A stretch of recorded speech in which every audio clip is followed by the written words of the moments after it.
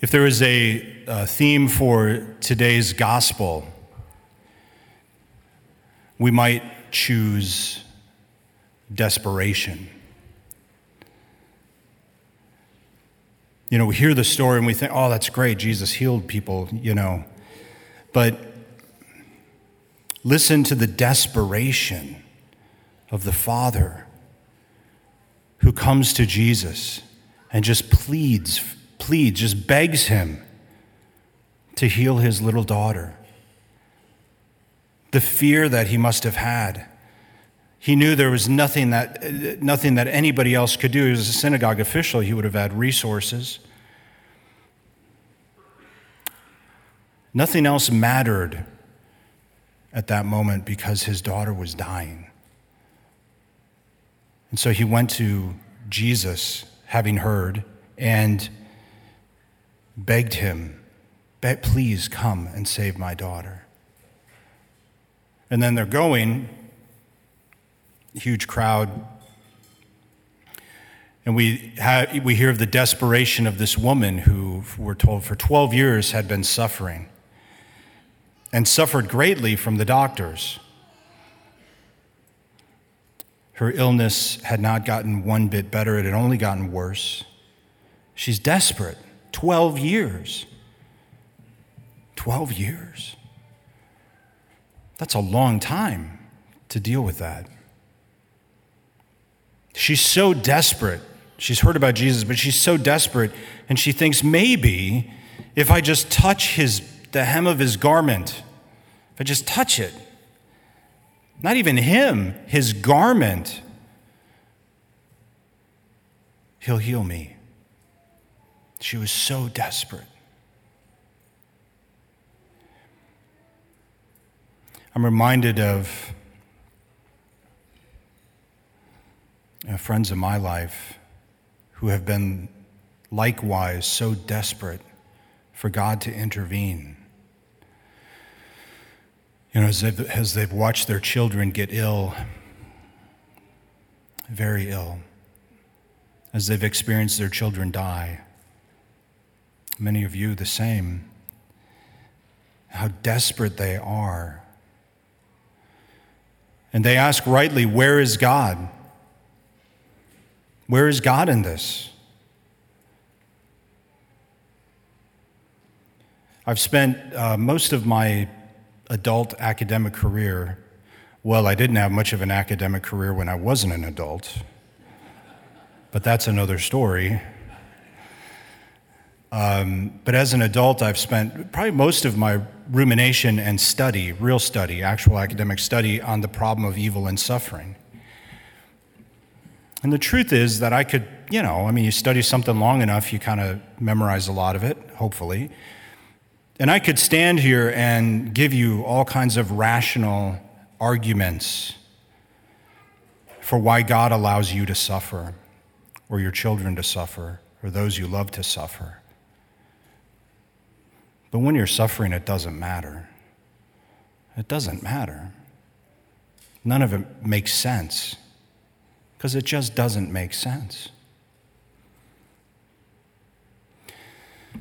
There's so much suffering just in this room. Suffering that we don't even know about, right next to us.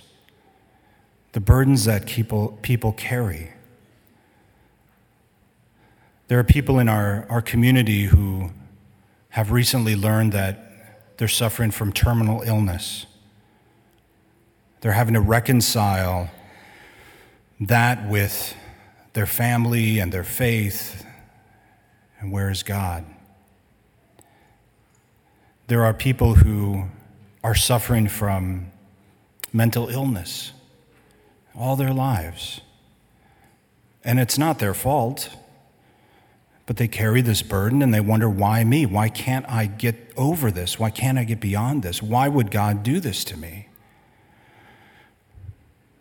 There are people here whose families are broken and fallen apart, whose marriages are fallen apart, have fallen apart, are.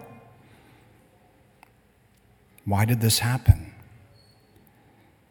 There are people who are being abused repeatedly And where is God to fix it? And why would he allow it? There's little ones here, little ones who have to carry these kinds of burdens even, little ones. And a lot of us, when we were little, had to deal with these burdens, these awful realities. Where is God? And why God? Why? Why continue? Why continue with the illusion that you're good and all-powerful if you don't fix it? Such is the question that goes out throughout all of human history. You know, there's that story of Job. Well, it's the whole book. And we always hear about how Job was such a great guy. He's a great guy, you know. And he didn't do anything wrong. And then everything is taken away from him. You know, it's a parable, basically. Everything's taken away from him. And most of the book of Job is him complaining. Why? What did I do? What did I do? Sounds familiar to me. I mean, I do it all the time. I don't know about you. And, you know, God's answer to him, I mean, he answers typically in God fashion. It's somewhat unsatisfactory, but it's not. He comes to Job and says, essentially, why are you questioning me? I created you. I created the heavens and the earth, the seas, the deep, the planets, everything. And But the kicker, where it really all comes together is when God reveals himself to Job. And Job beholds him as he is. He sees God and he says, I have no more questions. I don't need an answer because now I behold you.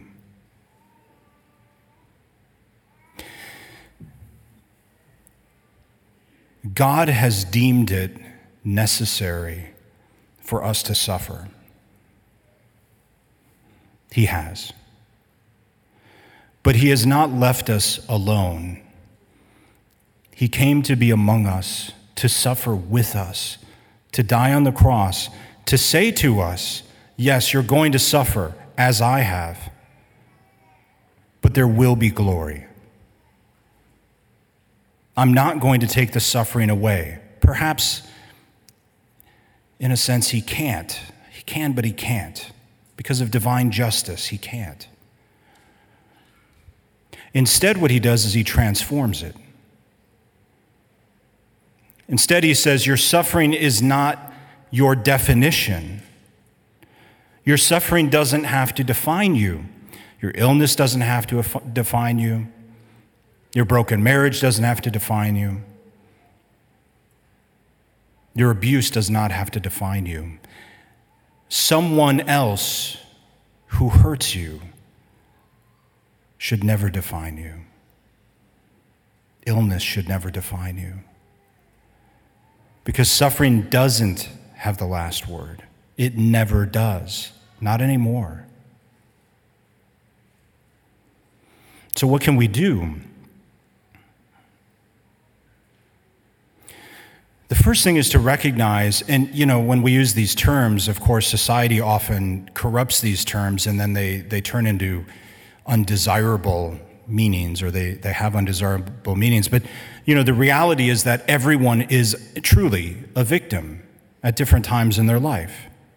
And it's no use comparing because it doesn't matter. The reality is that everybody is victimized sooner or later, sometimes very much sooner, and sometimes later. It's just true.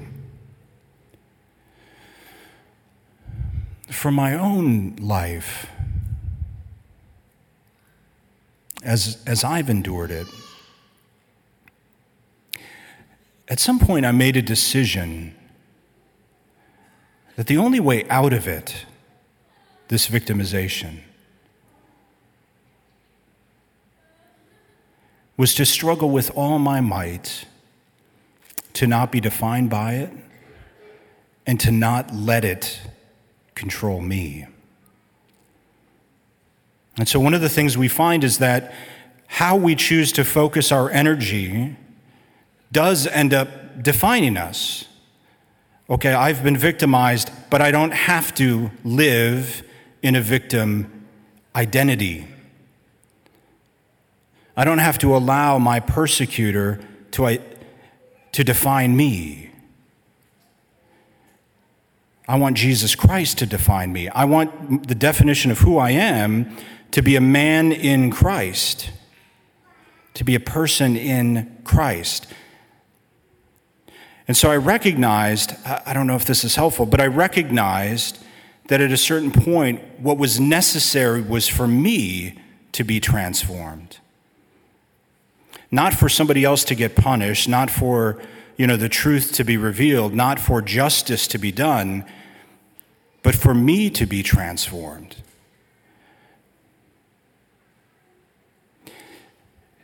And then the second thing, I guess that was helpful, and I think is helpful, is to understand that Jesus never abandons us.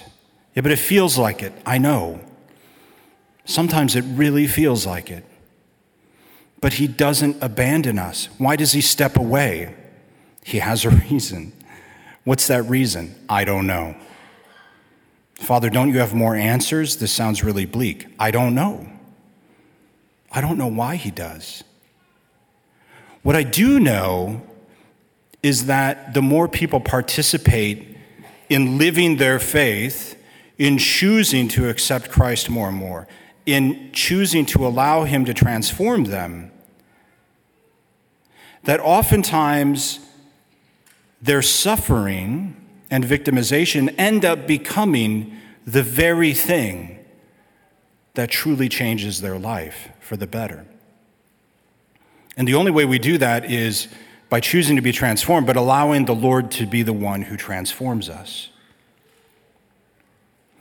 The second thing I think we ought to do for each other, I'm reminded, I said this last year at one point, my mentor, it was one of his sayings, and he's gone now in his eternal reward. So I want to keep this alive. You might remember it. He often said, be kind. Be kind. For everyone you meet is fighting a great battle. We come out together and we put on a brave face, but every single one of us is fighting a great battle. And we're often so hard on each other. We're so harsh and impatient and judgmental. But the person right next to you is fighting a great battle. Every single one of us. So be kind. The support we give to one another, the encouragement we give to each other, the smile, the greater extension of kindness and charity makes a huge difference.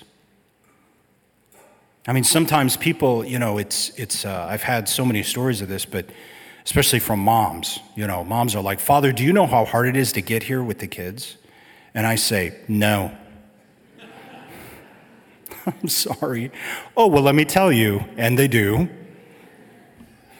Father, we're going out to the car and he pukes. He pukes. I can't bring him in when he pukes. Get him out of the car seat, he pukes again.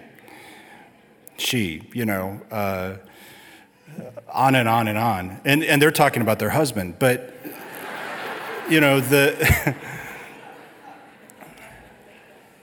it's amazing. I think about that. I'll hear a baby cry, and then I'll remind myself, I wonder what it took for them to get here today. I bet it was so hard. Some people, they don't want to be here. I mean, they're here, but they don't want to be here, but they do because, they have sort of ambiguous feelings because of just where their faith is right now. And it's okay. And some people are really, really doubting, and it's okay.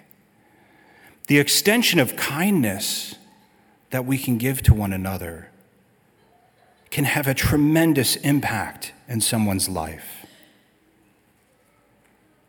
So be kind, for everyone you meet is fighting a great battle. Please stand.